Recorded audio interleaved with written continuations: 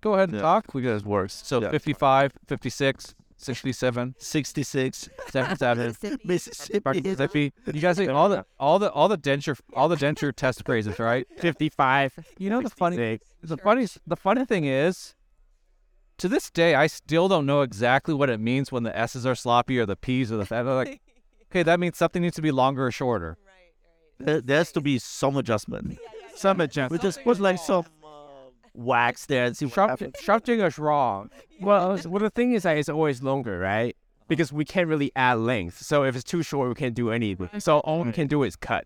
Right. True. Just creep with the singer.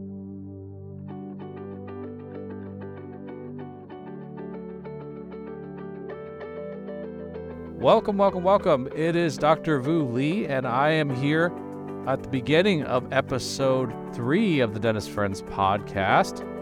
Dr. Zhivago. Yes, well, it's not just Dr. Zhivago, but it's a catchy name, right? We're actually going to meet with him and his associate as they discuss the journey from analog to digital dentistry. Dr. Zhivago was digital before a lot of us were. Before there was even dental CAD software, he was already doing his designs. I won't spoil the rest. It's a great conversation. And here we go in 3, 2, 1, let's hit it. Today's episode of the Dentist Friends podcast is brought to you by me at photodontist.com. We make the VPR, the only dentist-designed, dentist-manufactured device that makes photography both easy and fun for your team and staff alike. Let's face it, the SLR that you bought is collecting dust because it's too heavy, it's too clunky, and they don't like using it. Make photography fun again. You know you need photography in your office for case acceptance, for documentation, for lab communication, and just for plain old CYA. Find out what hundreds of dentists literally all over the world have already found out, and the VPR is one of the best tools for photography, either day-to-day or even sometimes your portfolio cases. Visit photodontist.com, use promo code DentistFriends10 to take 10% off for listening to the Dentist Friends podcast. Now back to our programming. We're here. I'm Dr. Stephen Shao. This is Dr. Boulay. We're interviewing 2 fellow sprinters and key opinion leaders in the digital dental industry. And let's have them introduce ourselves to our audience. Hi, my name is Dr. Grace Kim. Hi, I'm Dr. Paul Zhivago. Dr. Kim and Dr. Zhivago, can you tell us a little bit about your experience, where you practice, where you're from, your background in digital dentistry, and we'll start from there. Sure. I mean, my background dentistry is I'm a prosthodontist. I'm also an implant surgeon. I work 80% of my time in my own private practice in Westfield, New Jersey, and teach at NYU a digital dental course at PG Prosthodontics. I was always into art and like to draw, and at a certain point in time in my life, I started to use like 3D applications, which were not necessarily dental.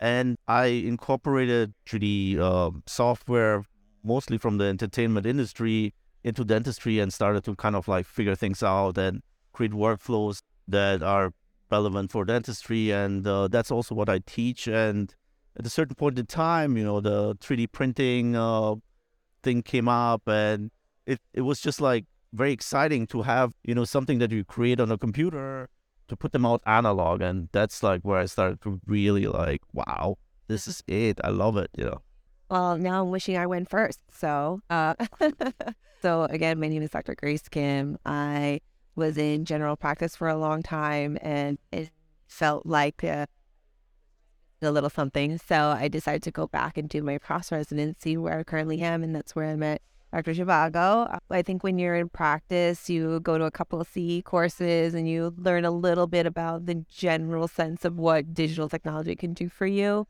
But it's hard to really start implementing that. I think it's a little bit nerve-wracking, to bring something new in and you don't know exactly how it works. And you kind of don't want to have to, work through the obstacles of that. So when I'm in my program, I think it was just like a nice way for the fact that they bring it to you every day, and like, you're not afraid to try it because you're kind of in like a safer space. And that's where I really started to have my eyes open to what it can really do for me. And I think I have a little bit of a unique perspective even as a current student and, in practicing part-time, because I recognize what I could have done all those years that I was in practice if I had those tools That's at my disposal, But yeah, so now that's what I'm doing.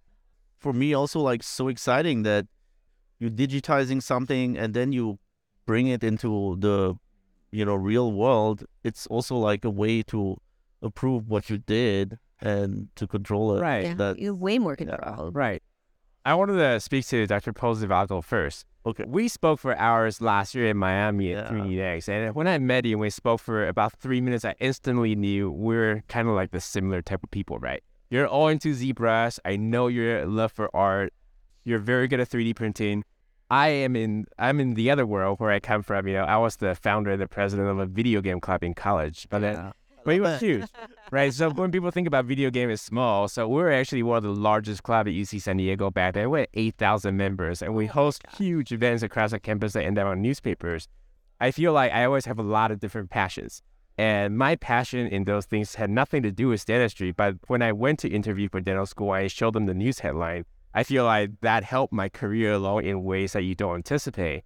A lot of time for passion-driven operators, we go where our heart leads us and we follow that path. We don't have an ulterior motive. We're not having this low planning thinking, oh, this is going to help my career, this and that.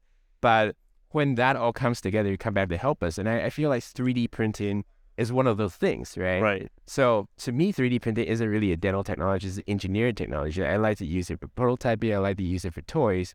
But then once you learn all that skill set and bring it to dentistry, it allows you to design prostheses and it allows you to do all these things that are hard to imagine. So we don't have to wait for software update. We don't have to wait for companies to come and deliver a product.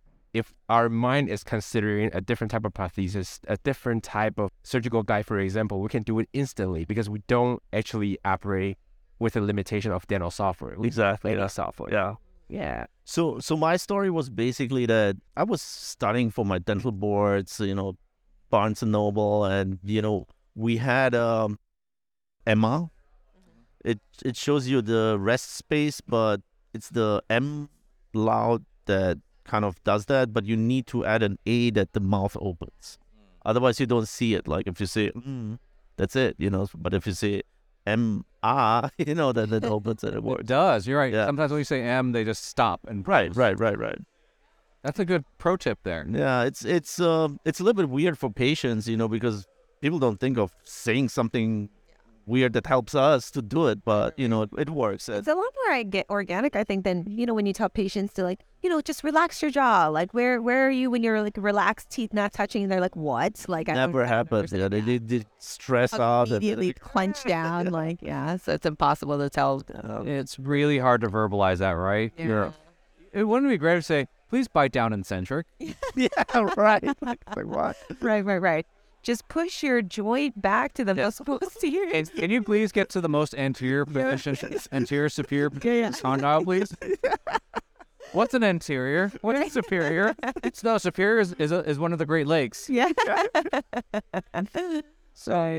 If only it were so easy. I know. Some challenges. So what proportion of your patients would you say are an increase in VDO? You have to increase VDO. To be honest, maybe like 20% or something. Only 20. That's lower than I thought. I mean, it's something that it depends also how much you have to do it. So if you increase the video a little bit, it's most of the time not really much of a problem. And you don't have these extreme cases all the time. So it basically why I don't think, 20% will be pretty accurate, I guess. What are the reasons a patient would need or consider full mouth reconstruction? I mean, I think that life quality, right? I mean, we have what I see a lot is people that have had a bad dental experience, usually young. They just don't want to deal with it for a long, long time. And then you get to a point where, it's completely not okay anymore. They need that. It's mostly people that actually don't like dentists and didn't go to dentist for a long time, and then it's getting a little bad after a while. So yeah. I mean, I think it's really just the most simple way I try to think about it is for aesthetic or functional reasons. That's basically it breaks down to those two. And they may overlap a little bit, but basically it's one of two reasons to do it. I think that's kind of it, like functionally, if they're so broken down, or aesthetically, if they're unhappy with the way they look and it requires like a full mouth, then that's what you do them. And it has a little bit like cascade effect that if your teeth break down in the back, then things start to happen in the front. The way of thinking of that as a prosthodontist is you have to treat the whole mouth. Yeah. It's one unit, then just fix here something in there, and then imbalance of forces take care of like breaking more things over time. Yeah.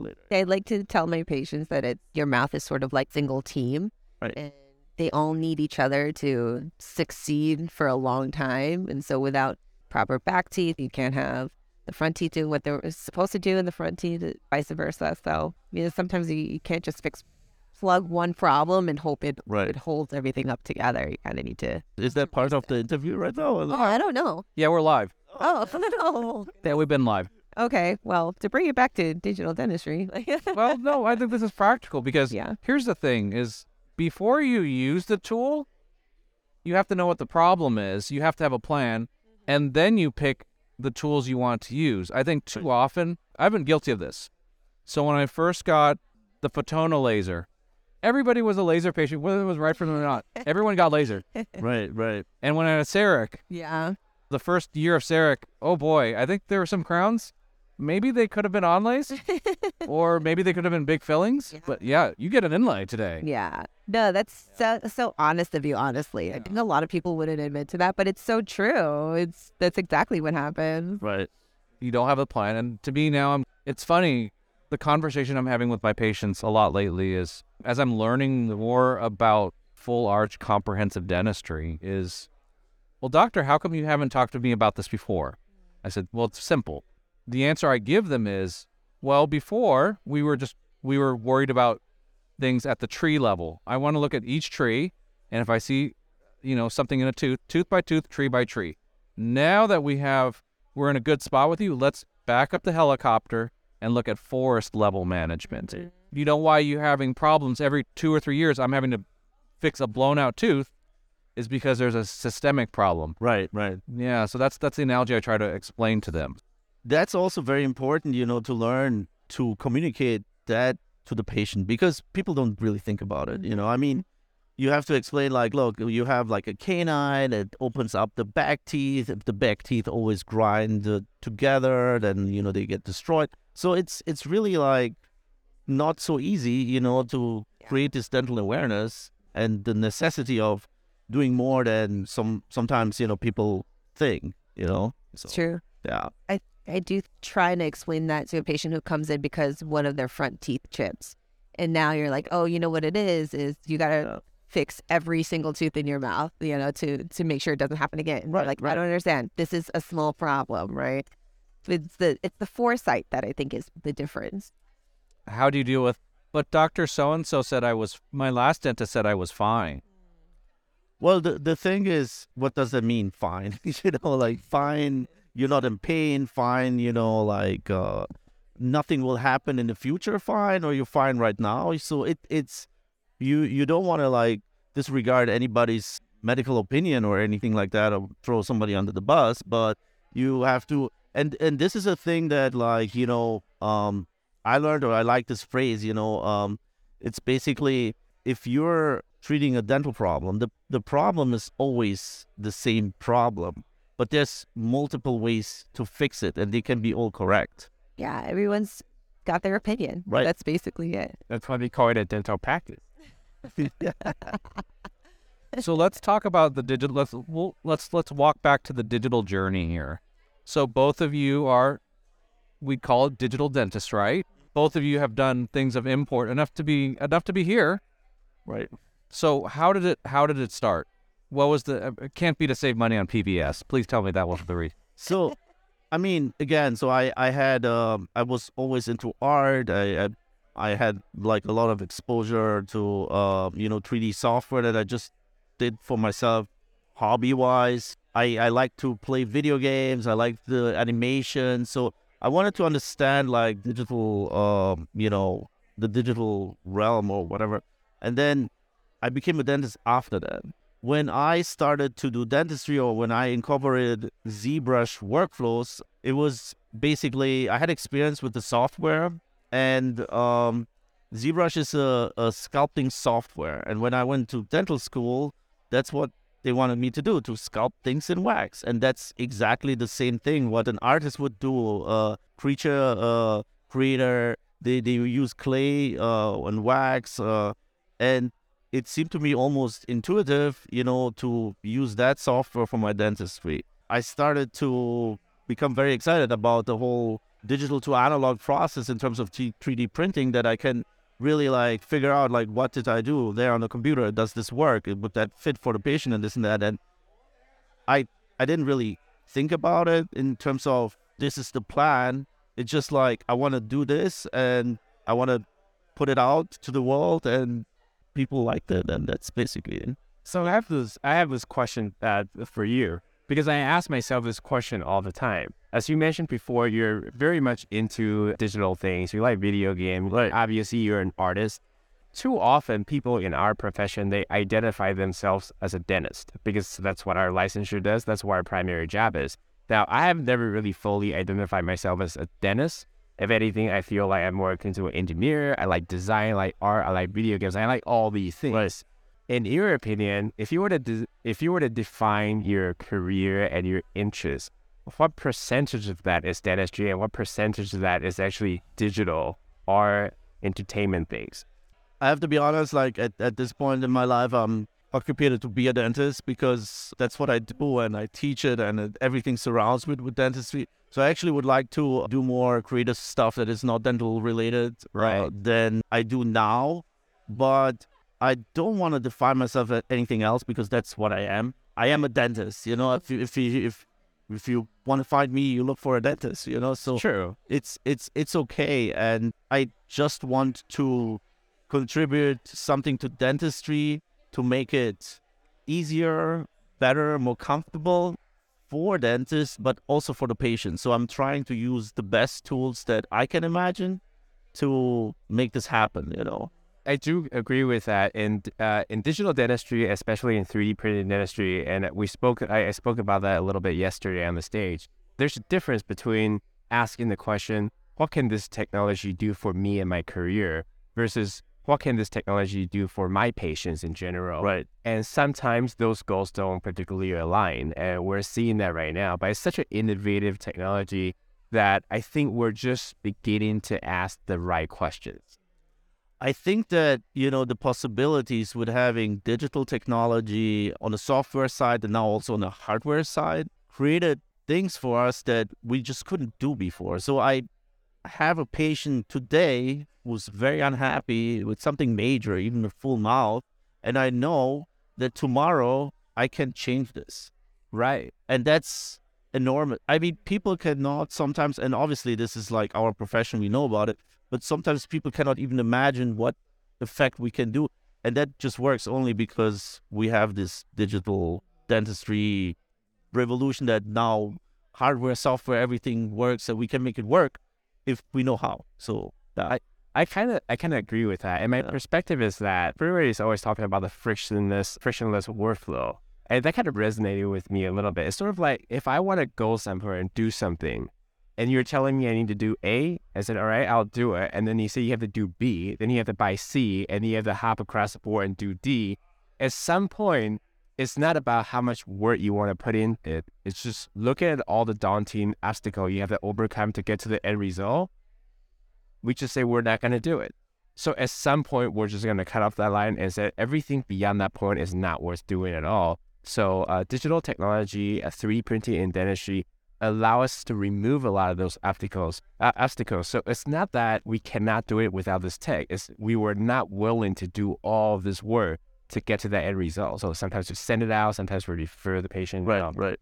So what we have, me and Grace in our office, is basically the whole workflow is completely independent of each other. So we have like building blocks that are completely open in terms of architecture. So we have the printer that is open, we have the software that is open. So we can take all these blocks and put this together for any case, and we don't depend on any structure, to be honest. There's like a workflow, but we always can jump in and out of it depending on the case. That makes a lot of sense. That's actually one of my, I think, touches upon one of my favorite things about dentistry is that you can do as much or as little with it as you want. Sure. And you can just pick the pieces that work for you and implement those. And that could be that. I think that's actually one aspect I love about dentistry. Unlike any other profession within our own practice, given our license, we can do anything that we want to do. Right. At the same time, we don't have to do anything that we don't want to do. It's true. So I feel like our colleagues in the medical professions, they don't have that luxury. So a lot of people ask what's great about dentistry. And one of the great things about dentistry is that you have the freedom to do whatever you want, which means, you can be like me in the back, play around with Pokemon stuff. Yeah. 3 hours, right? Right. But at the same time, the pitfall of that is that a dentist can work themselves to death. They can work 60 hours a week with no assistant, no hygienist, and no one is there to tap on the shoulder and go, don't do this. This is not good for you because you have too much freedom. So I feel like the wisdom and experience that we can share with especially new grad is going to help them a lot through our journey because we have made our share of mistakes. So one of the things that was asked also yesterday, how to convince somebody, Yeah. Right. and my thing was, I was thinking about it and I'm like, it's actually not that complicated. You save your time. You can design a high quality product, with digital dentistry, and you create also something eventually better or more accurate for your patient in terms of what your vision is and what the patient wants, instead of having this trial run. Because let's be honest, all the industries have some sort of digital component to it, like car manufacturing, like It's a technology. So how is it not so, like, why would it not be easy to explain to somebody, you have more time, your quality will enhance, and your patients will be happier. So it's just like to put it in perspective, and don't be afraid of the new stuff, because that's, I think, where people say like, oh, it works well in my hands for the last whatever years.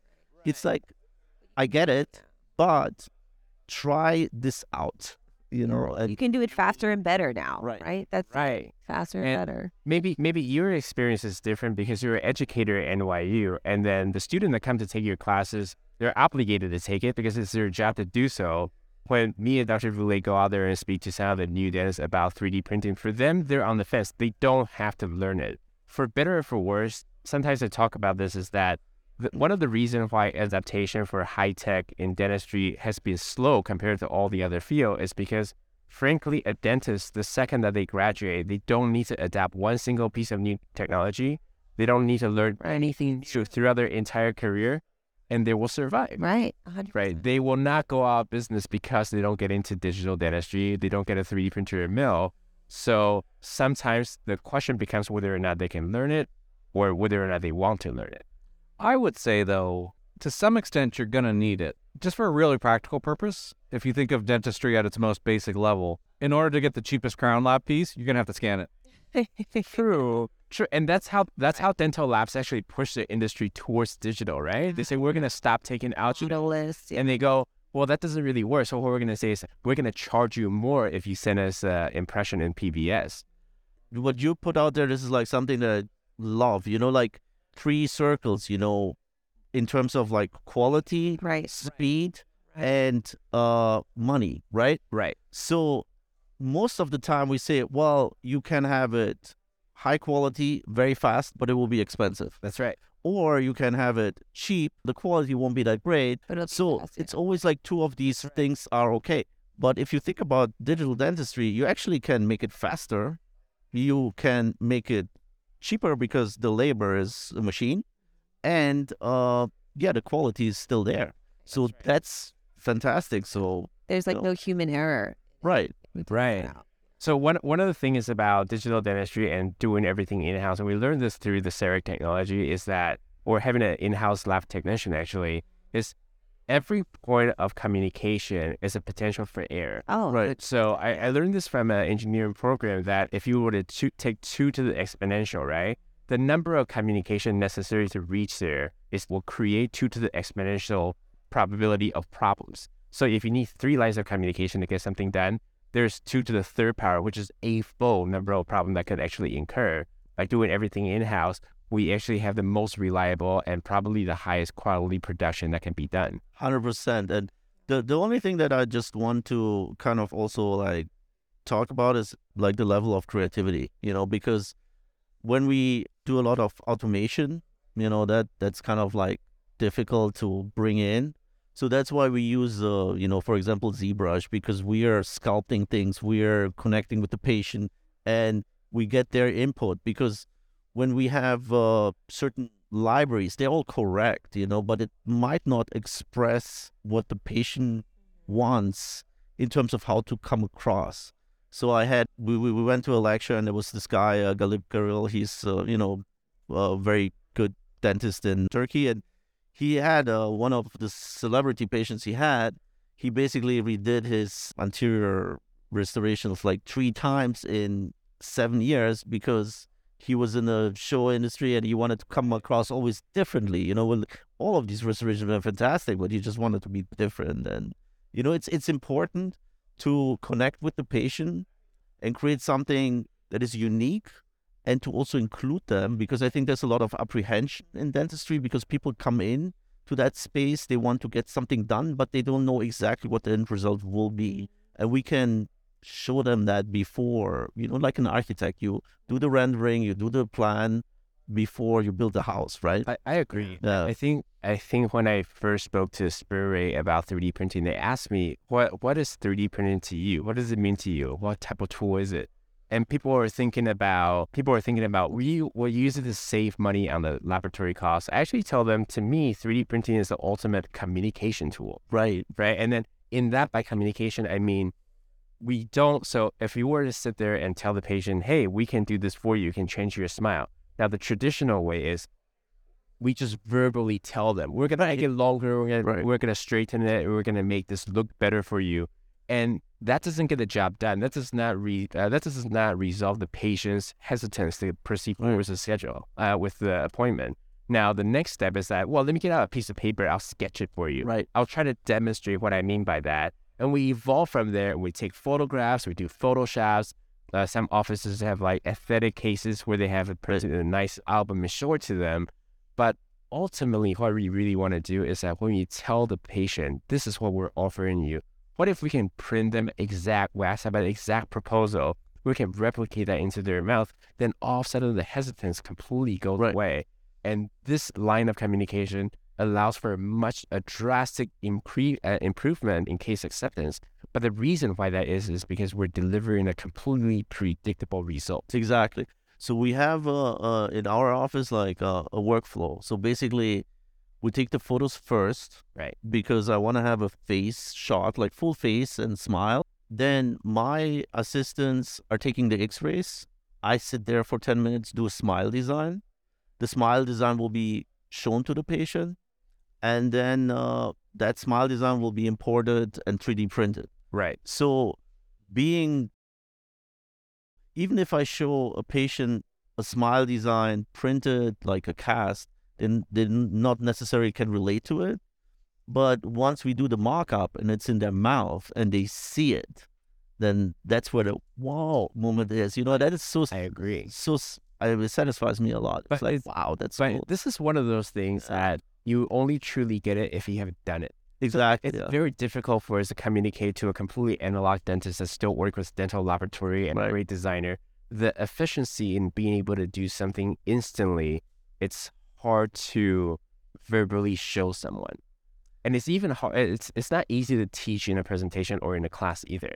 So, yeah, I mean, I think that the best way is basically hands-on courses. So we that, and then they see it, and everybody's like impressed. If you have like teeth that look totally different and change all of it, and it's actually not that hard to do. I agree. Yeah, I agree. And that just works with 3D printing, digital dentistry. I mean, how many we had cases where we basically had like a class 2, division 2 inclination, where you have like the anterior teeth, central incisors are behind the lateral incisors, and that was what the patient was used to, and we made this inclination more severe. So I had like done 3 mock-ups. So if you think about it on a computer, for me to do it is basically like 2 seconds. I just move them further. And if I would send this to the lab, I need like 3 wax ups, Basically, it's going to take 2.5 weeks for each minor revision, and they'll charge you for every single one of them. Right. And like we were saying before, it doesn't actually take longer. It just never gets done. Because at that point, if it takes 2 weeks to make any modification, we're not going to do it. Right. So you're using ZBrush. In my office, we use Blender. Blender, yeah. And then in Blender, the great thing about the digital rendering is you can do photorealistic rendering. And we can show patient what the class 2 inclination means. Right. When the light hits it in a different angulation, we can tilt it, actually make an animation of the teeth tilting and show it to the patient and demonstrate to them, this is exactly what we want to do for you. And then in my experience, there's 2 things that is kind of surprising. The first thing is when the patient sees this, they go, wow. Right. And frankly, I don't think they appreciate how advanced this type of technology is to be used in the dentistry, because they're not dental software. These are engineering, these are VFX, these are computer animation softwares. But the second thing that always surprised me when I demonstrate these type of virtual patient technology is that how quickly the patient or other dentists get into it and instantly understand exactly where the value of this technology is. Yeah, I mean, to be honest, I think we're blessed to be in dentistry right now. We are. Because I think this is like golden era of dentistry where we have like these new tools, that we can learn, like enhance like the whole industry and do something really good for our patients, Right. And yeah, I'm actually very thankful for that. I agree. And people say 3D printing is the 4th industrial revolution, right? I really think that is the case, except in the field of dentistry, in the field of medicine, we're about a decade behind or 2 decades behind every other industry. It has already taken place everywhere else. Right. And it's just starting to affect us. And I think it's because in the field of dentistry, it requires a new generation of dentists to really bring about these changes. I remember when I first graduated, the dentists that graduated placing amalgams, they're not going to change their ways. They're going to place amalgam for the rest of their career. They're going to do PFMs and stainless steel crowns. And then it took a new generation of dentists to say, there's no more amalgam. We're going to do only composites. And another generation of dentists to say, we're only going to do ceramic. Right. And I feel the 3D printed restoration industry is going to be the same. All the dentists that are graduating today, most likely they will all adopt 3D printed technology. But for the dentists that's been out there for 20, 30 years, maybe they won't, because they don't need to. But that's I think just part of like evolutional process. Right. I mean, you enhance whatever you do, and if you don't and you stay still in time, things might not be beneficial for, anybody. So I agree. It was interesting. Like I had the opportunity to talk to, we have a big association in New York, the Greater Academy of Prosthodontics, and we invited Francois Duray, who was in the 70s. Basically, he was the first guy who did digital dentistry. So he used something, he was scanning actually in the 70s. So that's like, you can YouTube it, Francois Duray, digital dentistry. It's crazy. And I wanted to ask him, like in the 70s, how did you come up with it? That was like, how did you think of that? The computers were barely a thing, Their mainframes huge. And he told me, I did not think how to do it. I just know that I just want to do it. So it was not like how to do it, just like, I know I can do this and I will just stay on that path. And I was like, oh shit, that's impressive. Like, and that's like how these things happen sometimes, You meet the visionary sometimes. Correct. I see people like that at NASA and JPL all the time. I see people with SpaceX, and they operate based on those principles. And I feel like it's more rare that we see people like that in dentistry. Yeah. And when you meet people like that, then it's we're very methodically driven. So you have to do this, then you need that tool and this and that, And it's true, we need it, but sometimes it's okay to just get out of this path and find ways that also work, without. No, I have to say, in dentistry, in presentation, education, I am more of a conceptual type of guy. I'm not a workflow type of guy. Right. I'm not good at coming out with an instruction of 1 through 20 on exactly every step of the way what you should do. I'm more, my learning style is more, here are all the different tools that you have. You want to get there, and you get there anywhere you can. And then we solve this problem using whatever tools and whatever skills that are necessary. But if you were to ask me to repeat it, maybe I'll do it a completely different way. And I like that freedom of expression because that's what I do in hobbies. Right. So the same on my end, but then I had to adapt to make workflows because if I want to teach it, That's I I need to learn. throw it out and be like, it's great, just do it. I was going to say the exact same thing, in that in addition to teaching other dentists, of course, we have staff turnover. Every time you have a new staff person come in, that 6 to 12 month journey, Right. getting them up to speed, you realize that the only way they're going to learn your workflow is if you have a repeatable, consistent one. Yeah. And that, for better, for worse, turnover and teaching have both forced me to kind of think, okay, yes, I have 5 different ways to do things, but I need to come up with the one best, most repeatable, most consistent, most reproducible, And simple. and simple. Right. And I think that's what I need to learn from the two of you. Because as you always tell me, we can't find another Maggie, right? My style, your style of inspiring people doesn't work on everyone. You really need to come up with a method to communicate the know-how to the next generation.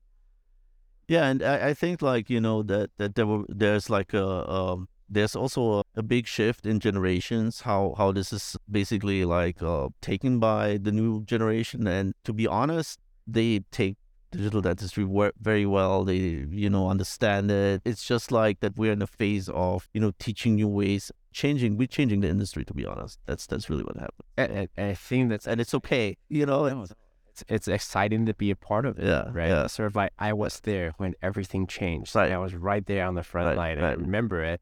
I think maybe 30 years from now, when we're old men sitting around, we'll talk about this time right now. We'll say, hey, do you remember that time we went to the Right. studio? We had hair and makeup, there's confetti everywhere. It's just, it makes, to me, the most valuable thing in life is good stories. And I think our journey in digital dentistry has brought us great stories that we're never going to forget and make great friends along the way. So my story basically when I just don't want to when I started to really like work with ZBrush, I was in a phase where I contacted them. So I said, listen, I can make your software work for dentistry. I figured it out. This is good. And they're like more in the entertainment industry, so they didn't really have any connection to it. And I was on a flight to LA Thursday night, so Friday I was just showing up at their conference and meet them. And the day before, I basically wanted to close a deal on an office, and it didn't work out, so I quit. So I didn't have a job or nothing. I have a family. So I was sitting in the plane, and I'm like, man, you're going like to LA, pitching an idea to people that really are not connected to dentistry. And what are you doing? That you lost your mind? And actually, this was one of my best moments in terms of my career that I ever did, Right. So you have to be okay with what you intuitively think is a good thing, because it's okay. If you think it's good, maybe other people will think the same, I think you had a moment of inflection, right? You had that moment of clarity when you're sitting on the airplane. I feel that sometimes. Right. So, that's great. I think we're going to wrap this up. Been a great conversation with Dr. Paul Zhivago. Thank you so much, guys. Grace Kim. So, Thank you very much. thank you very much. And many thanks to Dr. Paul Zhivago and Grace Kim for sitting down with us for a great interview at the part of the 3DX sessions at Tuxedo Studios in Los Angeles.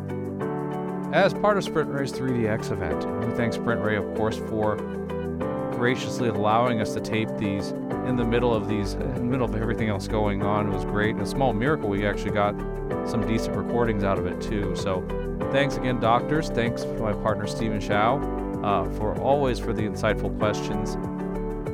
I am so excited, though, for our next guest as well. Equally excited, maybe even more, the only Christian Brenes, one of the most fair-handed, one of the smartest men in dental academia, joins us. He is one of the OGs of 3D printing. If you've waxed up teeth in Mesh Mixer, you probably have his libraries to thank for it. Highly looking forward to sharing that interview with you in our next episode 4. Join us for that. Until next time, on behalf of my partner Stephen Shao, this is Dr. Vu Lee, DDS, signing off for the Dentist Friends podcast. It's been a blast.